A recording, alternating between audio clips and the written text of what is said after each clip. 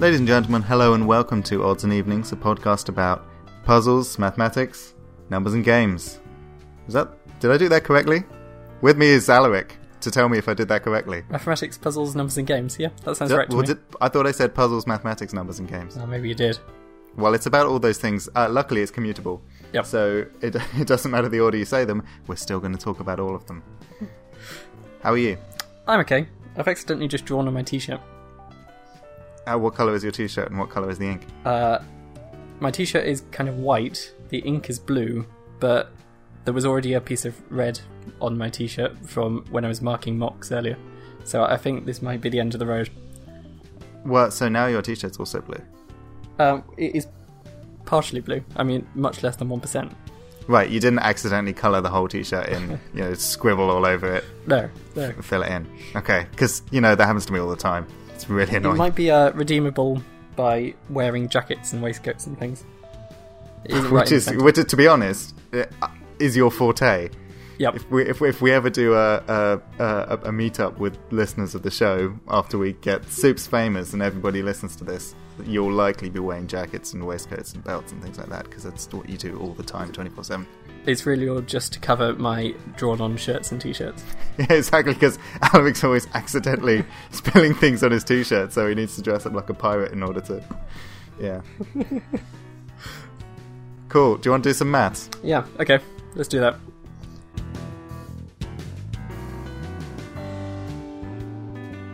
Both of mine today are going to be about sequences. So Let's start off with one. The number 1 has one factor, which is the number 1. The number 2 has two factors, 1 and 2. Mm-hmm. The first number to have 3 factors is the number 4. 1, 2 and 4. If we did the sequence of numbers where they're the first number to have that many factors, what does that sequence look like? 1, 2, 4. Yep. So what's the next? The next one is. Oh. It's 6. Yeah. Not 8. Yeah. Sorry, I thought that was weird for a second there. I thought that 6 had 5 factors, but it doesn't. It has 4. Yep. 1, 2, 4, 6. And the next one. Oh, this is getting too hard for my brain hole. Is it 12? How many factors are we aiming for here? We're aiming for 5. 5. And an odd number of factors is only going to happen when you've got a square number. Oh, okay. But 12 has 6 factors. Yes. So 12's going to come 1, 2, 3, 4, 6, 12. later. I think that's the first one with 6 factors. So already we know the properties of this sequence is that it's not in size order.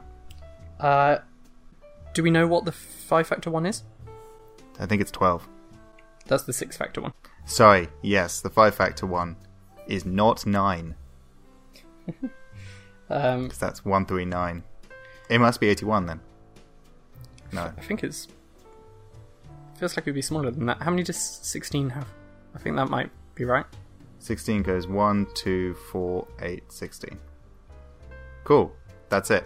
That's the one. Yep. 16. And then 12. Should we just check that it has 6 factors? 1, 2, 3, 4, 6. 12. I hope you were unfurling a finger at a time when you were saying this, because I wasn't. Okay, good. Yep. So, yeah, they're not in size order. Yeah, they're not in size order, which is already an interesting property. Yep. I guess, so far it's gone 1... If I go for the odd ones... Yep. Highlight ones, not highlight 1, highlight 1, not highlight 1. It's gone 1, 4, 16. Powers of 4. Powers of 4. Which is interesting. Okay, so predictions on 7, which is the next one to do. And it's the next odd one. Well, one would expect it to be 64. Yeah. But what's added? So 1 had 1, 4 had 2, 4, 16 had 8, 16. So the factor that gets added on is the next 2 powers of 2. So it'll go, the factors for the number 7 will be 1, 2, 4, 8, 16, 32, 64. Trying to get a bit algebraic about this, because we need some sort of way in that's not going to break when we have to just start counting.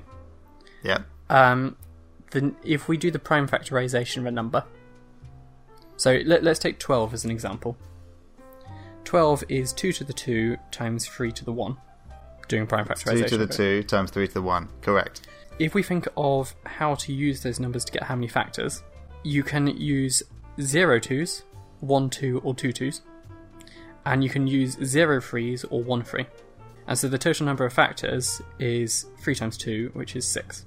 Like, the process I'm doing here is if you have a prime factorization of a number, so you have 2 to the x times 3 to the y times 5 to the z, etc., then you add 1 to each of those powers, and you times them all together to get how many factors.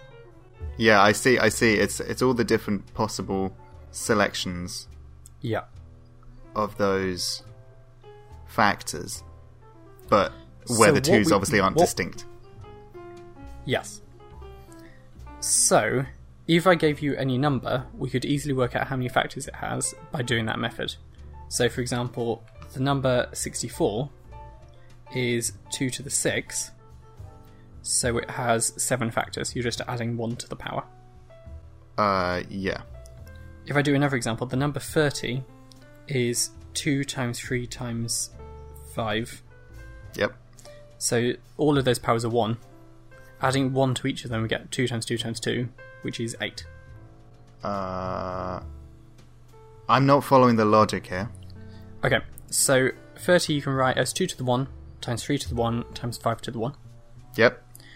Those powers are 1, 1, and 1. The way that we get to the number of factors is we add 1 to each of the powers, Yeah. and then we times those numbers together. And that is because that has something to do with combinatorics. Yes. So each of those powers, like the 2 you could have picked 0 or 1 of them, the 3 you could have picked 0 or 1 of them, and the 5 you could have picked 0 or 1 of them. So you had 2 choices in each of them. I see. Yep, got it. Yep. So Yep. if we bumped it up a bit, the number 60 is 2 to the 2 times 3 to the 1 times 5 to the 1. So Yep. its powers are 2, 1, and 1. Adding 1 to each of those numbers, we get 3, 2, and 2. And times Yeah. them together, we get 12. Okay. So what we've got here is an easy way of getting from a number to how many factors it has, without having to list them out. And without thinking about 0. Yeah. So I think this might be the way in. Yes. If we're looking for a particular number of factors, so for example, if we're looking for a number with 7 factors, we're looking to times 1 more than the powers together to get to the number 7.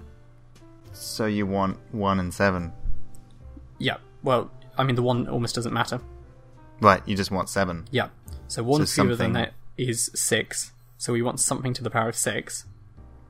And the smallest number we can form with that is 2 to the power of 6. Right, okay. So that's those ones. Well sorted. So that's, if it's a prime number, as the number of factors that you want, you should do 1 fewer than that prime number, 2 to the power of that. Yes. Okay? Now the interesting ones are the ones that aren't those ones. Yes.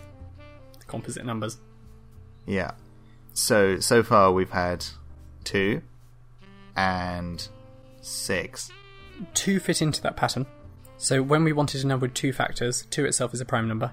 So you do 1 Yep. fewer than that is 1, 2 to the power of that is 2. Right. So that was part of the pattern. When we were looking for 4 factors or 6 factors, those were ones that weren't primes. Yeah.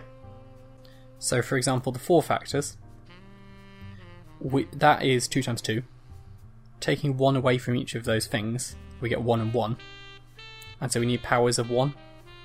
So we could do it Yep. as 2 to the 1 times 3 to the 1, which is Yep. 6, which is the answer we had before. And then the next one was... That was 12, wasn't it? Yeah.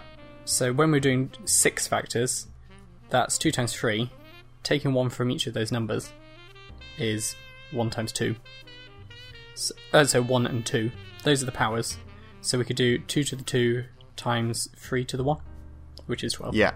Right, so you'll get some sort of allocation, Yeah. and then you line them up, where you put Yep. the smallest prime in, and then the next one, the next one. The difficulty, though, is that you've rather quickly said right? Here's how you do that particular number. I guess you're finding the prime factors of the number sequence it is.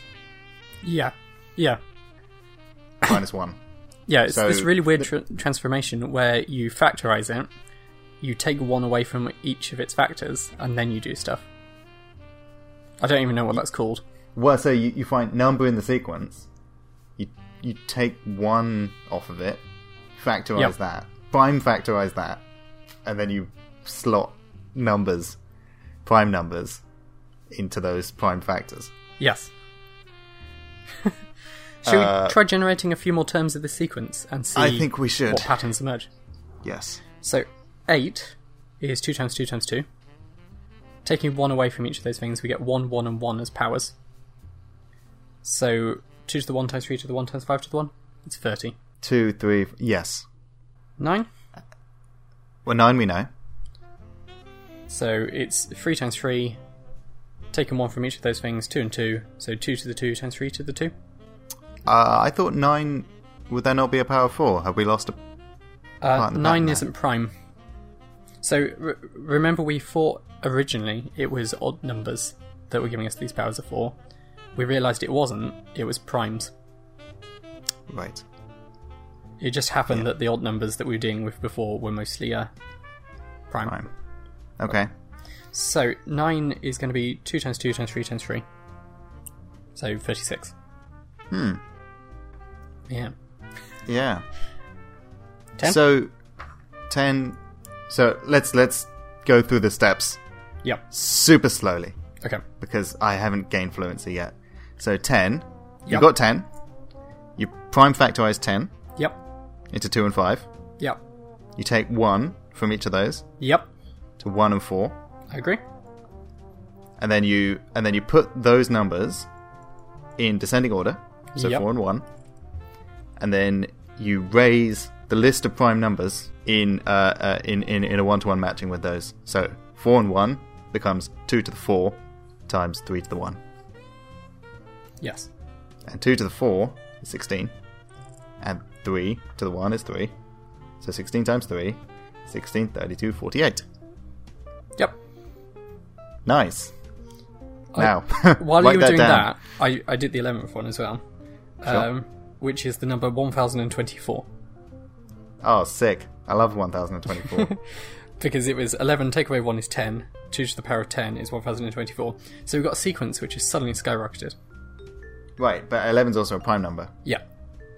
Oh, but that's interesting. So it's not powers of 4, Yes, true.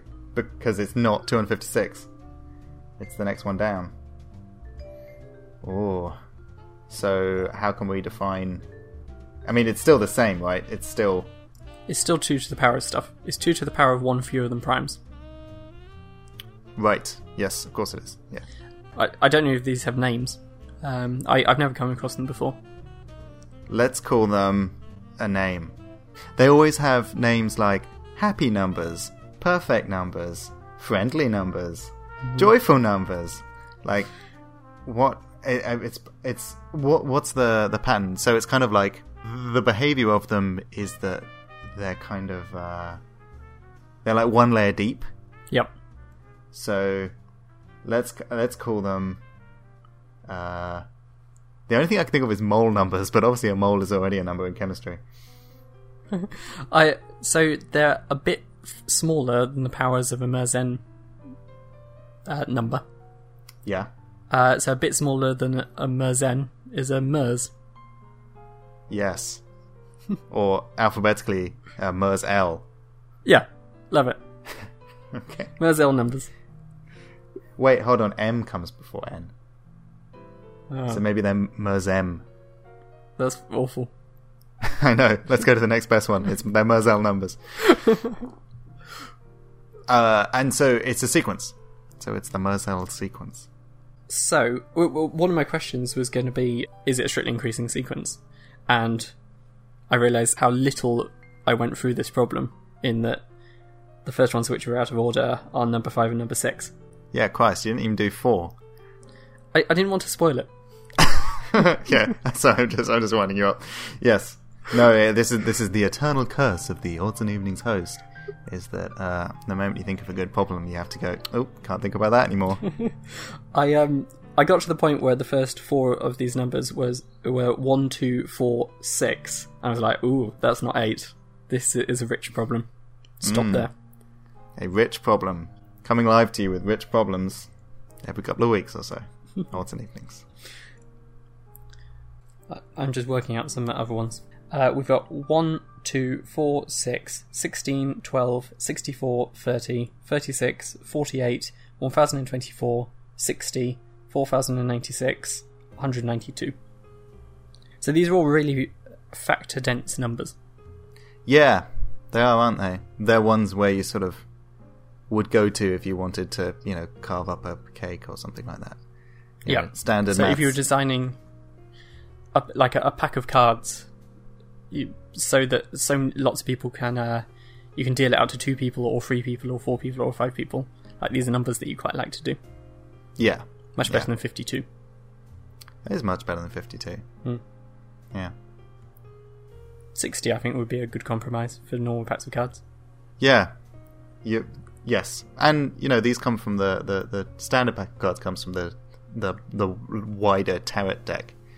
So there must be things you can bring in from the Tarot deck in order to... So the Tarot decks have 15 in a suit. And Right. some Bavarian card games have non-Tarot decks, which have 15. I guess you could just extend the numbers up. Yeah. I think 48 would be better than 52 as well. You're more often worrying about whether you can divide it by 3 people than 5. And 48 That's is just true. so factor dense compared with 52. Yeah. But there's something nice. Obviously, 52 as a number of cards in the deck is like it pulses down the rhythm of society, right? It's like deeply ingrained in culture. Heavily ingrained in culture. So when I say, oh, there's just something nice about 4 times 13, that might not be mathematician me talking. That's probably just raised in a Western country me talking. Well, 52 weeks in a year-ish. Yeah, that's true. Do you know of the calendar reform systems where you have 13 months? Yes, 13 times 4 weeks and year day at the end. Yeah. So the idea being that most of the time when you consult a calendar, you are trying to answer questions of the form, what date is the next Tuesday? Or the 13th, what day of the week is that? If you had each month having exactly 28 days, so exactly 4 weeks, you could have the first day of every month as a Monday.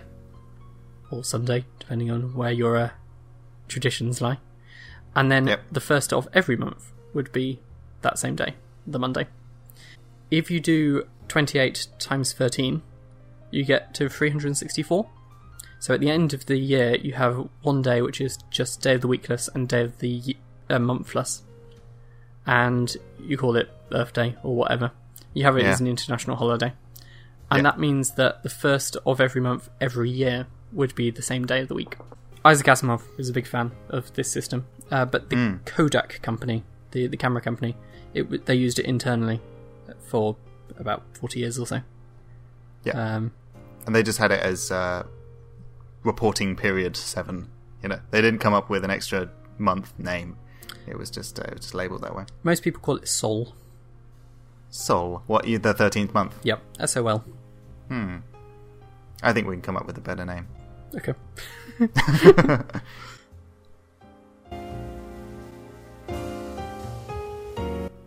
Okay, so I have been playing a lot of Words with Friends. Okay. Which is an app in which it's basically a Scrabble knockoff. So I've been thinking about Scrabble a lot lately, and a very interesting thing about Words with Friends is that they use a different board to Scrabble. Okay. Which is to say that the double letter and the double word and the triple letter and the triple words are all in different places. Yeah. I think if we are to gain our title of our podcast about mathematics, puzzles, numbers, and games, I think we are permitted a little bit of game design. Okay.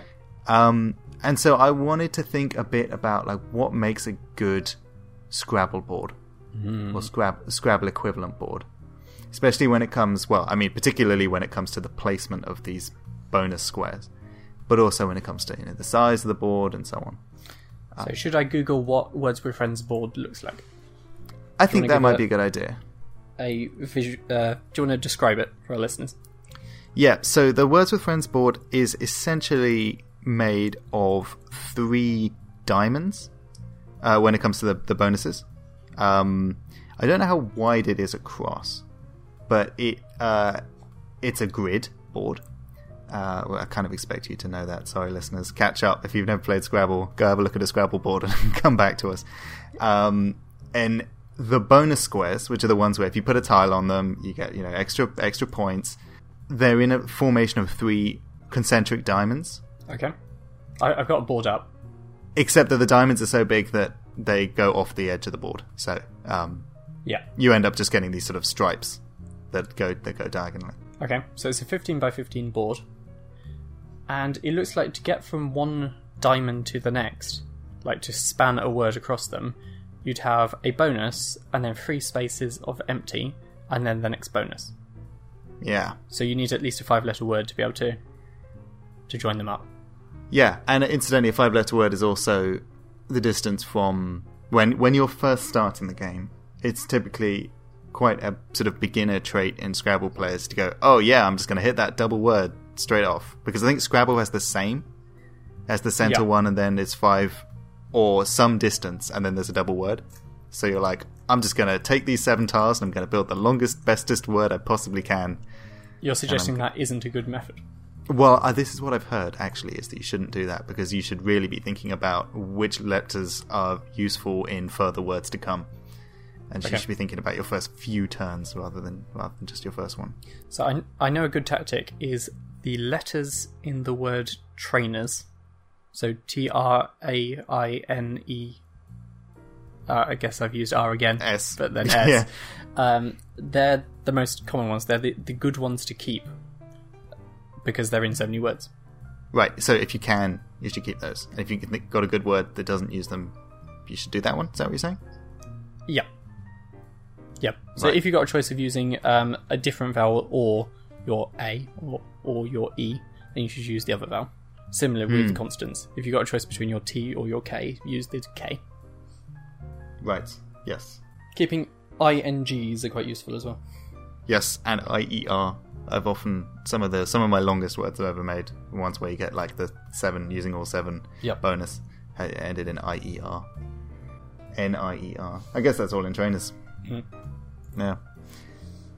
So the Words with Friends board and the Scrabble board both have this thing where the center is square, and the rules of the game is Again, I don't know why I'm explaining this, because if you're listening to this, you've probably played a game of Scrabble. Is that you have to go through the center square. And so because there's these bonuses that are easily accessible, and good bonuses at that, double words pretty good, people are incentivized to hit that straight away. Which is a fun aspect of a game. Yep. From a game design standpoint, that's pretty good, because if you're starting, immediately you've put down a nice word, you're feeling, oh yeah, I love Scrabble, here we go, let me put down the word daunt, or something like that, and then you're in, away you go, before your friend starts, lining up words directly next to each other and playing words like Tsar and things like that, and the fun gets stripped out of it. Oh. No, look, I am an egregious QI and ZA and JA player in Scrabble, so I'm allowed to say that, but it's dirty and it ruins the game, but you will win. XX, Xi, Zoo, Ox. The 5 X words that are 2 letters. Yeah, exactly. Yeah. J, I've had problems with J lately. Fitting that into things. Hajj is a good one. HAJ. The Muslim pilgrimage. I've got a lot of points off Hajj. QAT, for when QI can't fit as well. QAT is chewing tobacco. Oh, yeah, so it is. Yeah, there was some article recently saying that people should stop using that, or something rude about that. I'm not surprised that both of us off the top of our heads know these slightly cheaty Scrabble words. Well, what are you going to do with your Q when you don't have a U? It's the single most played word in Scrabble competitions. QI. Is it? QI. Especially when you hit that Q on a triple letter. The last thing you want to do is line up a triple letter next to the letter I. Because you know your opponent's just going to chee that up. Or XI is also acceptable. Is it? Yeah. Okay. Interesting. So, from a sort of game design standpoint, it would be nice to not encourage those. But I don't know, there's not much you can really do because people can sort of place their letters anywhere they want. Yeah. But I do quite like this middle square and then the double word being 5 away. Because 5, once like a 5-letter word, you feel like you've accomplished something. It opens up the board. So if the board encouraged you to play a 1 to 3-letter word as your first turn, then from then on, everyone's struggling to place anything. So imagine when the first person does a 3-letter word, the next person also does a 3-letter word, making a cross in the middle. Yeah, down the middle. Then what do you do? Yeah. All of a sudden you've got to start playing words like on and m and things like that. Right, and it gets nasty. Like some of the worst Scrabble games, or best, depending on how you enjoy your Scrabble, are the ones where you have these blocks of 3 by 3 by 3 by 3 and they keep a big diagonal stripe across the board. Yep. Where people have done 3-letter words that all line up with each other. So doing the first thing as a double double word thing is a good game design, because if you didn't have that, then you playing your first turn and then your opponent playing their first turn, you don't gain anything by giving them lots of letters to go off. Like, why not just go short and limit their choices as well? Yeah. But because there's the asymmetry built in that your first one is a double word, it encourages you to go as long as you can, because it's a rarer opportunity to get twice as many points out. Yes. Another thing that's interesting about a Words with Friends board as opposed to a Scrabble board is the placement of the triple word score. Triple word is a tile, which if you place a letter on it, makes your word score triple the amount. In Scrabble, they're in the corners and they're in the centre of the edges. In Words with Friends, they are not. There's 2 next to each corner. Yeah. But a bit more spaced out. And so the completed Words with Friends board presumably looks more like a circle rather than like when you play a fellow, mad dashes to the corners. Yeah, you very, very rarely get stuff in the corners in a finished Words with Friends board. In fact, I've been playing for the last week or so, I just sort of got back into it, and I haven't actually played a letter in the corner the entire week. So you're right, it does end up being more circular, or perhaps diamondy, in order to fit these concentric diamonds. Another interesting thing about the Words with Friends board is that if you look, and I suppose the reader can look this up themselves, but I'll try and describe it.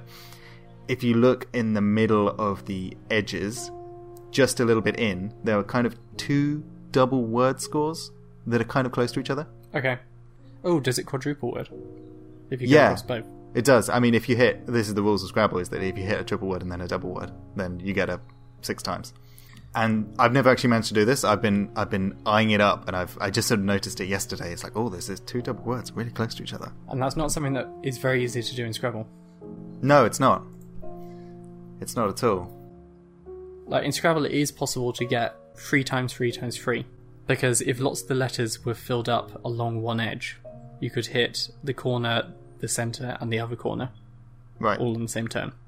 That is really unlikely. Yeah. Yeah, so it's more likely on a Words with Friends board to be able to do that. Although you won't get 3, you'll get 2. Yep. Yeah. And this is a nice thing about the design of it. It's that it creates these elusive rewards. So Scrabble has this inherent elusive reward of using all the letters, and you get the bonus. Words with Friends, by doing this, by having these 2 double words that are next to each other, creates this elusive reward of, wow, what if I did that? Because it's not hard. Yeah. You don't need a very long word to... What is it? You're looking at the board right now. It's either 7 or 6 or 5. It's 5. It's 5. So it's doable feeling. Yeah. And it's the same doable feeling that you have right at the start of the game as well, when you're trying to hit a 5-letter to hit that double word. So it's interesting piece of design there. So a good Scrabble board design needs to have these things that are kind of, you wouldn't spot them straight away, but then, they line up. There's, I think, encouraging the dance around the triple word.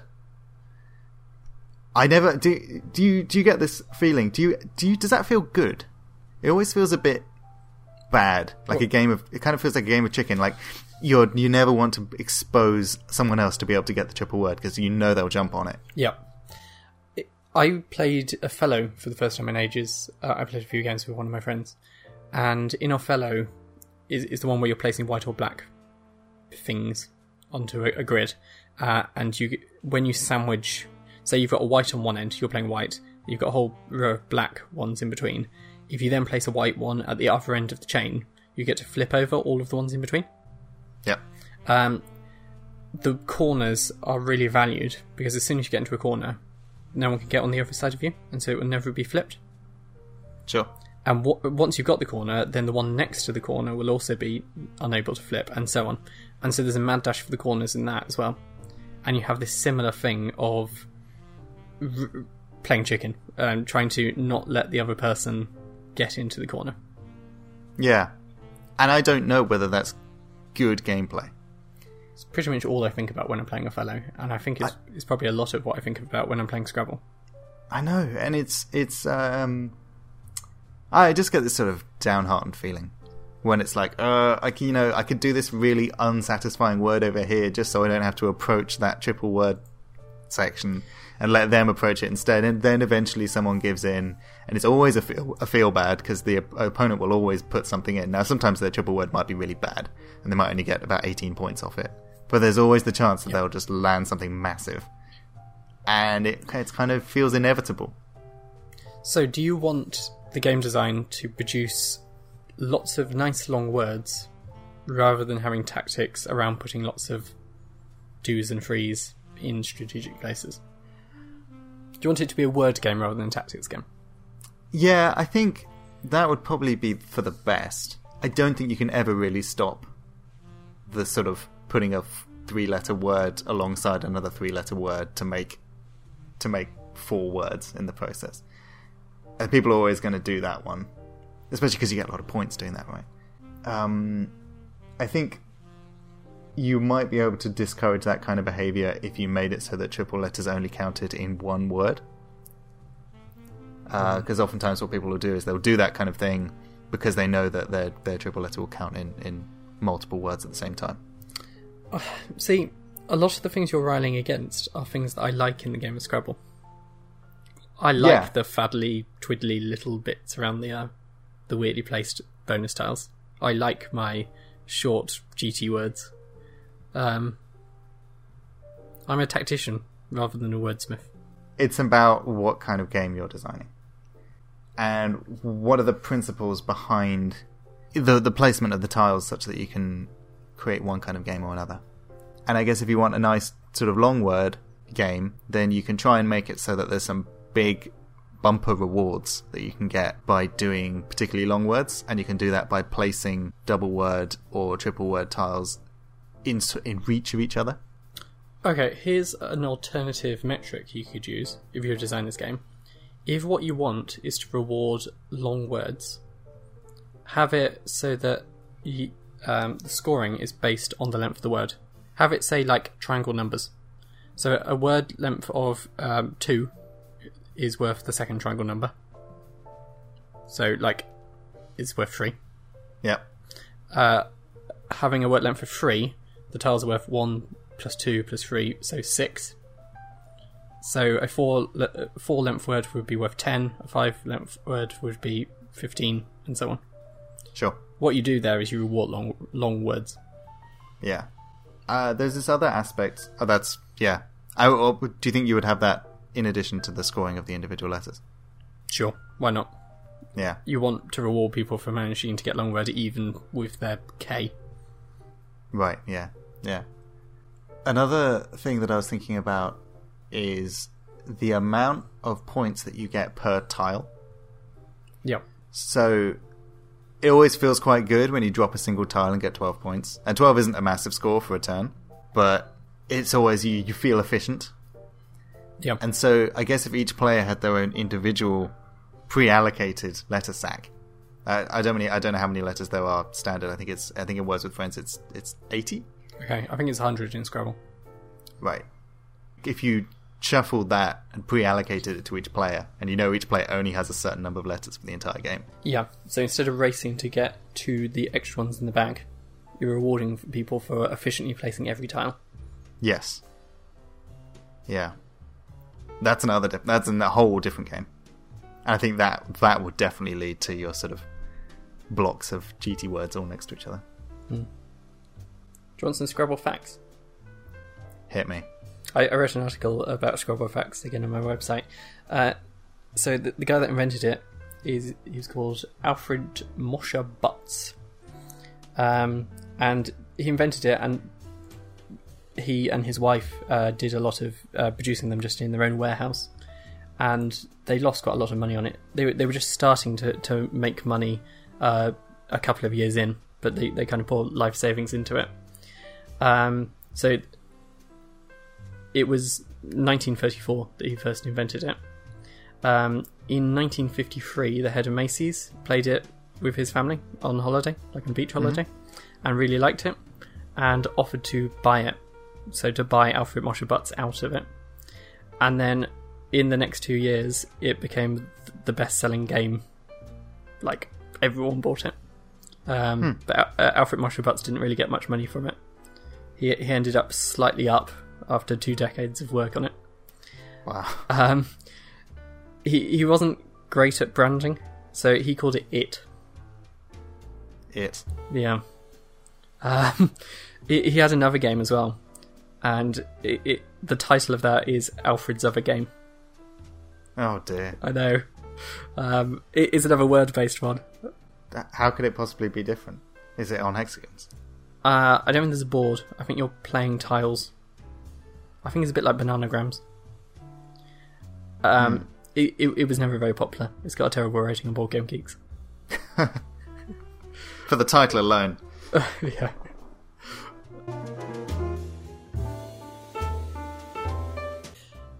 Right. Should we do feedback? Yes.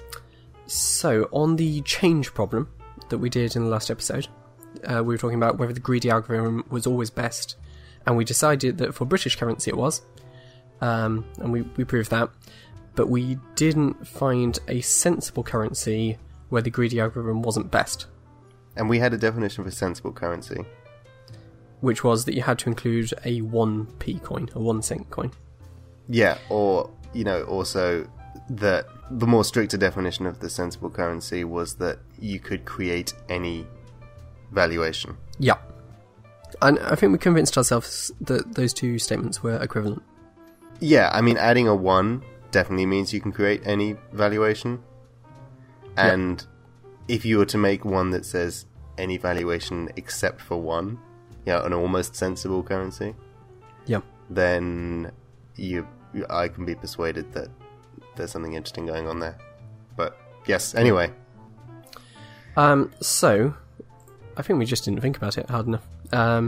I've got 2 people giving me a minimal solution for a currency where the greedy algorithm doesn't work.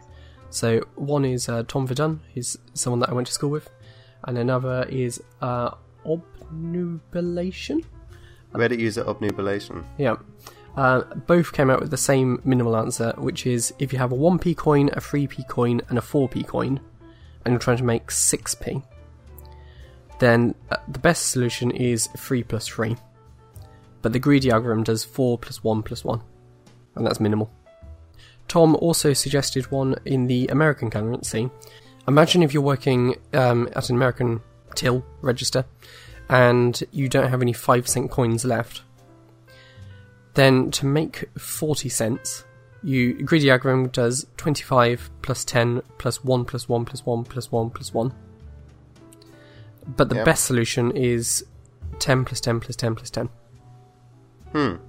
So it's not quite the American system because we've taken out the 5s, but it's almost, and that's a really sensible currency, and that breaks. So American without the 5s is a 1, a 10, a quarter. That's it. Yeah. Do they have a 2-cent coin? No, They're missing out. I know. There's a lot fewer coins. They have a 50-cent coin, a $half, and they have a dollar coin, but neither is in wide circulation. Right, yes, the Saskatchewan dollar. No. Is that Yep. what it's called? I've heard them as the golden dollar. Sacagawea, that's it. I've held one, Yeah. but I was told at the time that it was rare.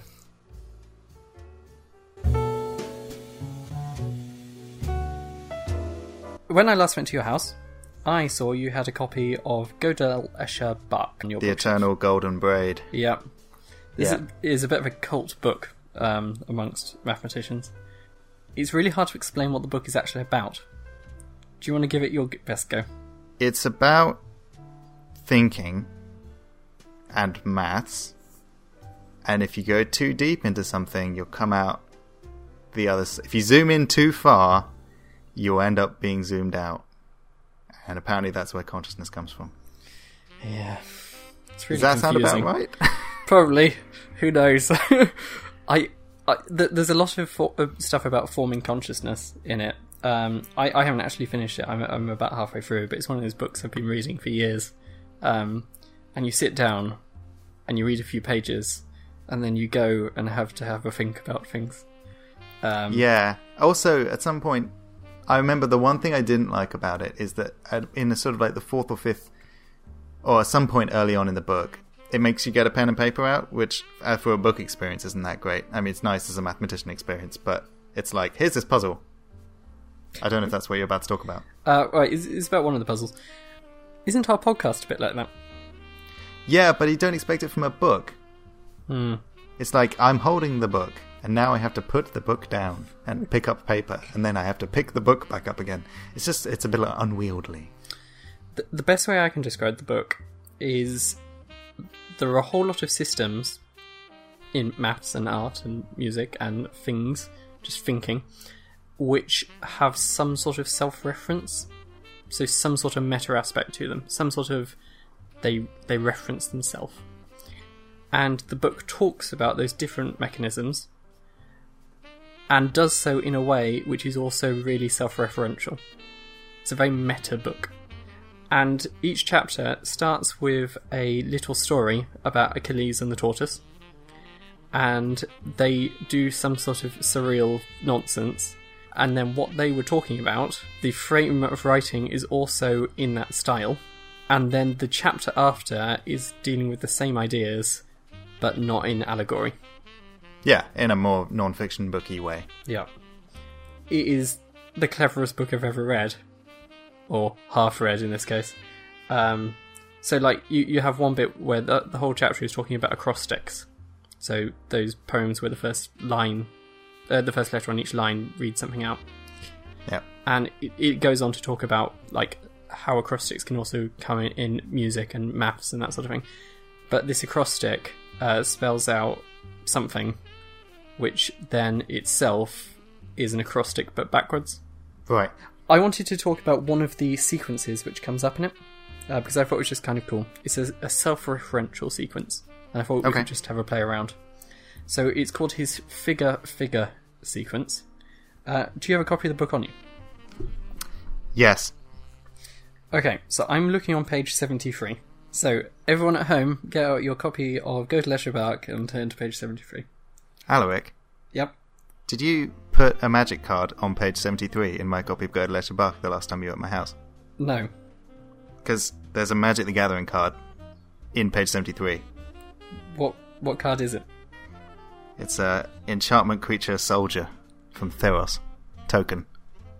No, I didn't. That's so weird.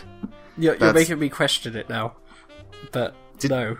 No, because you've started reading this after Christmas Eve, which is the last time you were at my house. Yeah. That's so strange. It's I'll flick through it and there's a bookmark on page 73 that's a Magic the Gathering card. That's very it's strange. a Magic the Gathering card from the set where I started playing Magic the Gathering when you introduced me. Yes. Did I get drunk and start reading Gödel Escher Bach? But why would I have a soldier token from 5 years ago on me? Well, they're in this room. I sort of have magic cards lying around. I don't know. No, I don't know. Either way, I found the figure sequence. It's right here. So, this sequence goes 1, 3, 7, 12, 18, 26, 35, 45, 56, 69, and it's a sequence that carries on forever. Now, the way it is defined is with the use of a second sequence, which is the sequence of all of the numbers that aren't in the first sequence. So, for example, the first number in the main sequence is 1. Now we look at a second sequence, like the non-main sequence, and its first term is the first term which isn't in the first sequence. 2. 2. So far our main sequence has 1, the second sequence is 2. Now the first sequence is defined as the sum of its last term and the other sequence's last term. Okay. So the next term in the first sequence is 1 plus 2, which is 3. Yes. Now we look at the second sequence, and it has the next term which isn't in the first sequence. Which is 4. Yep. Okay, now we go back to the first sequence. It is defined as the sum of its last term plus the last term of the other sequence. Right, okay. Which is 3 plus 4, which is 7. Yeah. Now the second sequence is the next term which isn't in the first sequence, which is 5. Yes. And so Which on. means it's 12 in the first one. Yep. And then 6, so you get 18. And then it'll be 8, so you get 26. Yeah.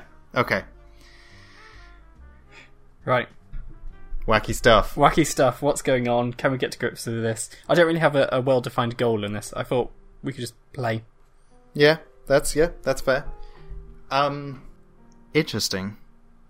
So, the standard approach that you're taught in sort of GCSE and pre-GCSE, when there's a sequence, is to look at the difference between them. Yeah. But that's not really going to do much here. No, I don't think it is. It's chaotic. 2, 4, 5, 6, 8, 9, 10, 11, 13. Like, it kind of goes up a bit, but not really in a coherent way. The second sequence starts lagging considerably behind the first sequence. Yes, it does. I started noticing that. And so the difference of the first sequence is...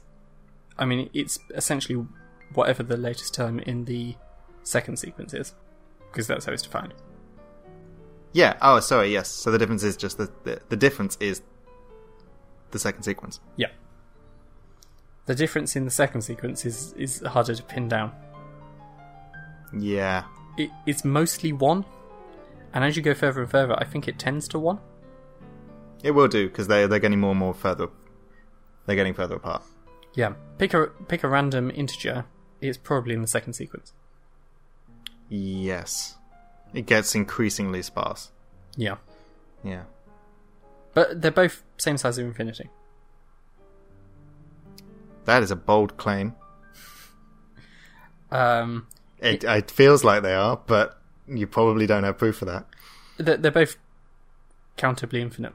You can number them. You can number them. Because there's the first term and the second term and so on. Yes, that's true. Okay, that's fine. So, if you pick a random number, random integer, positive integer, it's hard to say like what the probability is that it's going to be one or the other because they're both the same size. Yeah. How about the moment you put an upper bound on it, you do get a defined probability though. Yeah, you're right. So if you put it on 1,000,000... So all the numbers 1 to 1,000,000, if you wrote them out, well, the second sequence you'd have to go... It would have a lot more numbers in it. It would. Hmm. And by 56, the difference is about 10. So if you did it up to 80 or so, probably about a 1 in 10 chance. And then if you keep going, it's not going to be 1 in 10 anymore. It's going to be less than that. Yeah, I agree. So it feels like it tends to 0. It tends to something. Yeah. No, it... yeah. It does tend to 0, I guess. I would be interested to find out how quickly it tended to 0. Like, what's the probability at 1,000? What's the probability at 10,000? What's the probability at 100,000? Yep. So, like, when have you got fewer than half? When have you got fewer than 10%? When have you got fewer than 1%? Because it's never going to get to actually 0. No. But actually 0 is an elusive concept in maths. Fictional zeros, quite a bit more real. It's going to be hard to, if given a particular number, to say whether it is a Hofstadter figure number or not. Yeah. Like, it feels like you have to enumerate all of the numbers before. Yeah, there's no nice... Well, let's have a look. Yeah, it's not like they're all odd or something like that. And it doesn't really have much to do with primes, from what I can tell. Like, sometimes there's a couple of primes at the beginning, and then it sorts itself out. Yep. Adding two previous terms together feels quite Fibonacci. It's like Fibonacci with chaos added in. That initially, that's what I was thinking when I saw a 3. Yeah, 1, 2, 3. Yeah. And a 12. No, that's not right. Does the book say much about it, or does it just leave it? I think it sets it as a puzzle and then doesn't even explain itself. Oh, wow. Again, that's very typical of GHB. Go to Lesher Bark. Here's this rich pattern thing. You have to work out what it is from the context of the rest of the chapter. Yeah. The whole chapter was talking about figure and ground. The idea being that the figure is the main thing that you're dealing with. So in art, it's the subject of the painting. Yeah. The ground is the bit around it. It's everything else. If you dropped out Mona Lisa from the Mona Lisa, it's just the bit outside. The negative space. Escher, the artist, M.C. Escher, did a lot of stuff where he made the negative space also itself a figure. Yeah. And Bach did similar things with music. Yes, this is what he talks about that in the book, doesn't he? Yeah. I don't know much about the Bach side of things. To be clear, Go to Lesher Bach, when you first hear about it, it's often described as Hofstadter, the author, comparing the music of Bach, the art of Escher, and the logic and maths of Gödel. That's not what the book is about. It's just what it seems like it's about at first glance. Yeah, it's what he uses to make his points. Yep. Yeah. It took me well into 100 pages in to get that was the idea.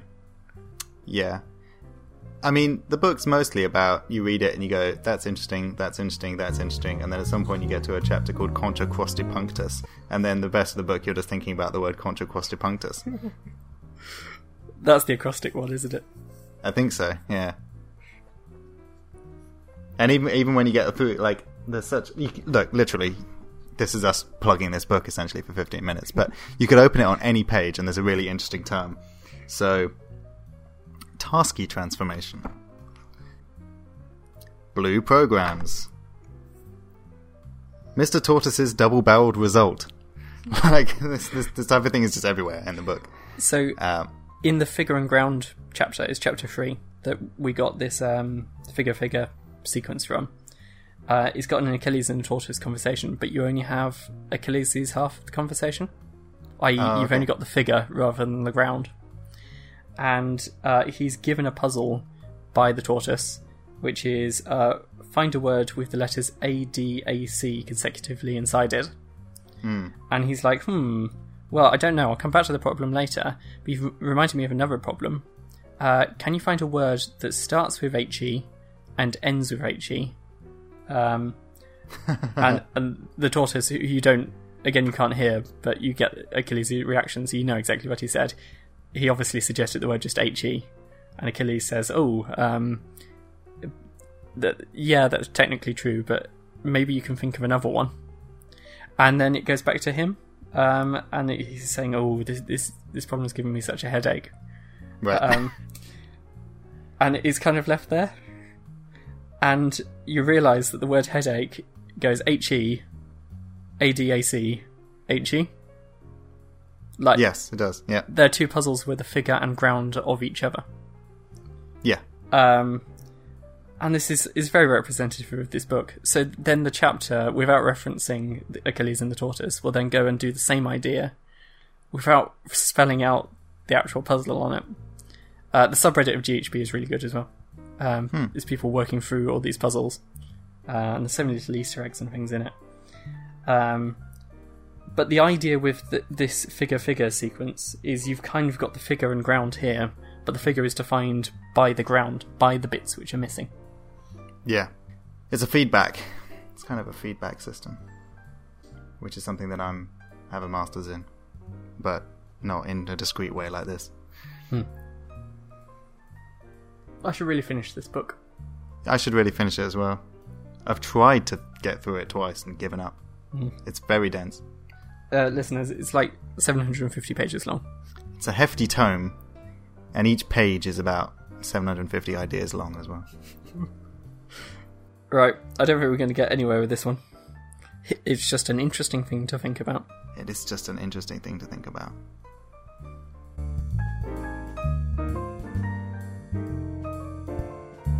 Right, so that's about all we have time for this week. Thank you for coming along and joining with us as we thought about some things. What were those things, though? Let's go back over them. Alaric. So we had the number of factors, so the sequence which is made out of the first number which has one factor, the first number that has two factors, and so on. Oh yeah, that was good. Yeah, we got to the end of that one. Ish.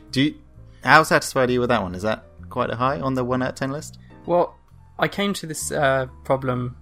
I brought it because I wanted to work out whether it was a strictly increasing sequence. And it wasn't. Right, so we solved it within the first 3 minutes or so. Yeah. And then we explored the depths of it. We had a defined, unique way of getting the first number with that many factors. Yeah. And it was a we weird did function. really well. Yeah. What are you going to say? I don't think I've been going high enough with some of my ratings here. 9. Alaric, you can't do that. It's definitely a 10. What are you doing? I'm going to say 10. Okay, I'll go 10 as well. Sorry. Okay, good. Yep. We need some 10s along the way, and if I hold out for the perfect solution for these things, never going to get there. No, I mean, shoot for the perfect and you'll hit excellent along the way. Look, if we ever do get something where it's absolutely amazing and we completely nail it 100%, then I give you permission to give it like an S or 11 or something like that. Special commendation. S for Spinal Tap. S for Spinal Tap. The next one we did was we talked about Scrabble. Yep. I didn't really have any particular agenda here. I just kind of wanted to talk about it. Yeah. Well, we both like games. Yeah, there was one thing. I did have two things in mind, and then we didn't actually get onto the second one, and I don't want us to go into it right now, but I was also thinking about a maths version of Scrabble where you're only allowed to put down prime numbers, and you're given a bag of numbers from 1 to 0. Oh, Alex, that's interesting. Well, we'll do that next week, shall we? No, I'll have thought about it by then. Okay, alright. Well, we'll do a bit of feedback on it. I'm not holding out a fortnight to think about prime number Scrabble. Okay, fine. So, yeah, for that reason I gave us a 5 out of 10, because... Yeah, I was satisfied. I got to say some Scrabble facts. 7. Yeah, good. And the last one was... Gödel, Escher, Bach, G-E-B, before the listeners start writing in and telling me that Alaric said G-H-B 2 times. It's did I? G-E-B. Yeah, you did. So I just wanted to hang a lampshade on that before we get letters. What is G-H-B? G-H-B is... almost grievous bodily harm, but an anagram of it. Yeah, I think you're thinking of GBH. No, isn't GHB, that's a chemical company? I hope it's not something rude. No, that's GSK. Yeah, well, who knows? But how did you feel about your grievous bodily harm problem? Yeah, I thought we were going to get something better with it, but I think because it's a non-linear sequence, because it has the chaos inbuilt, it was always going to be weird. While we were talking, I brought up some pages on it, and so on Wolfram, Mathworld and things, no one's got a formula for each of them. It's always just defined recursively. Yeah, the nice thing about sort of chaotic sequences and things that are a bit weird like that and that don't have analytic solutions is that you stop applying the mathematical method to them and you start applying the scientific method to them. Yeah. So you just take the sequence and just extend it as far as possible, gather an enormous amount of evidence, raise it all the way up to 10 million, and then have a look at the properties that fall out. Yeah, we're doing the whole prime thing. Yeah, it's much like primes. Much like primes, except less important. And we both got to think about GEB, this book, which will be not completely read for probably our entire lives. Yeah, it's one of those ones that you never get all the way through. And the annoying thing is there's a sequel as well. So I was unaware of that. The sequel will never even start. It's called I Am a Strange Loop. Oh, of course it is. Yeah. I know he did a lot of the work on the translations for around the world himself. And because so much of the book is about wordplay, he had to have different wordplay in each language. Oh, wow. Hofstadter is amazing. He is amazing.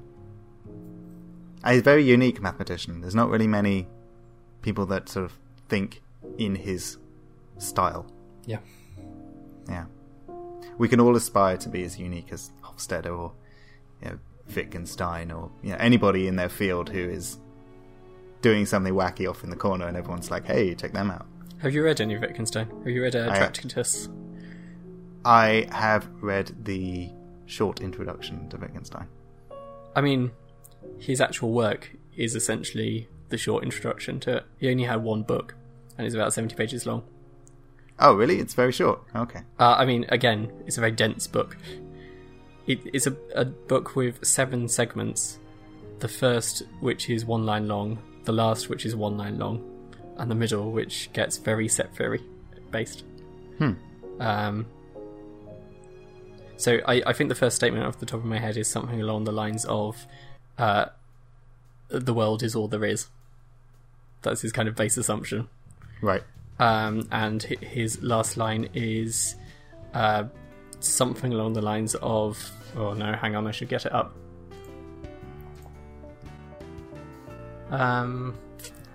Whereof one cannot speak, therefore one must be silent. That's a famous quote. They all are. Yeah, it comes from this book. So what is your satisfaction score for the GEB problem? 3. Yeah. Yeah, because we didn't even really get into normally I would say, a scientific method, that's great. But we didn't really get very far. We didn't even do that. So I'm going to 2 us on that one.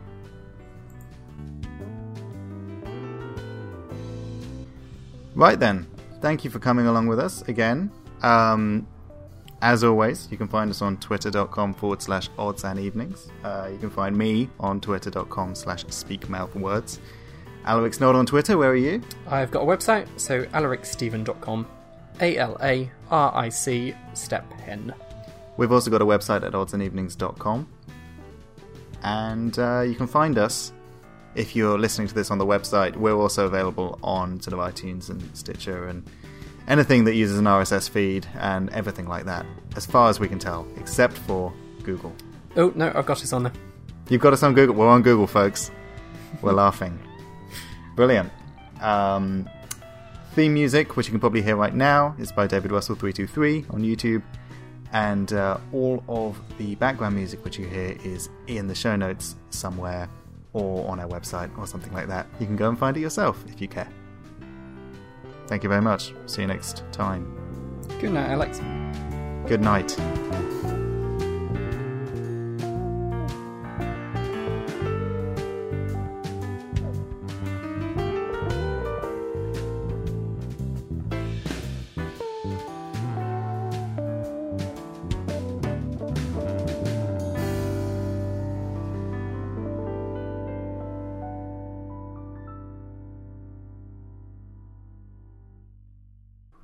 Did I put a blooper in the last episode at the end? I don't think you did. I was seriously considering it. I had everything lined up for there to be a blooper at the end. I'm on board for that plan. Okay. Bloopers are good. They are. It's a bit cliche to put a blooper at the end, but I feel like people kind of expect it from podcasts. So. Yeah. Keeps them listening.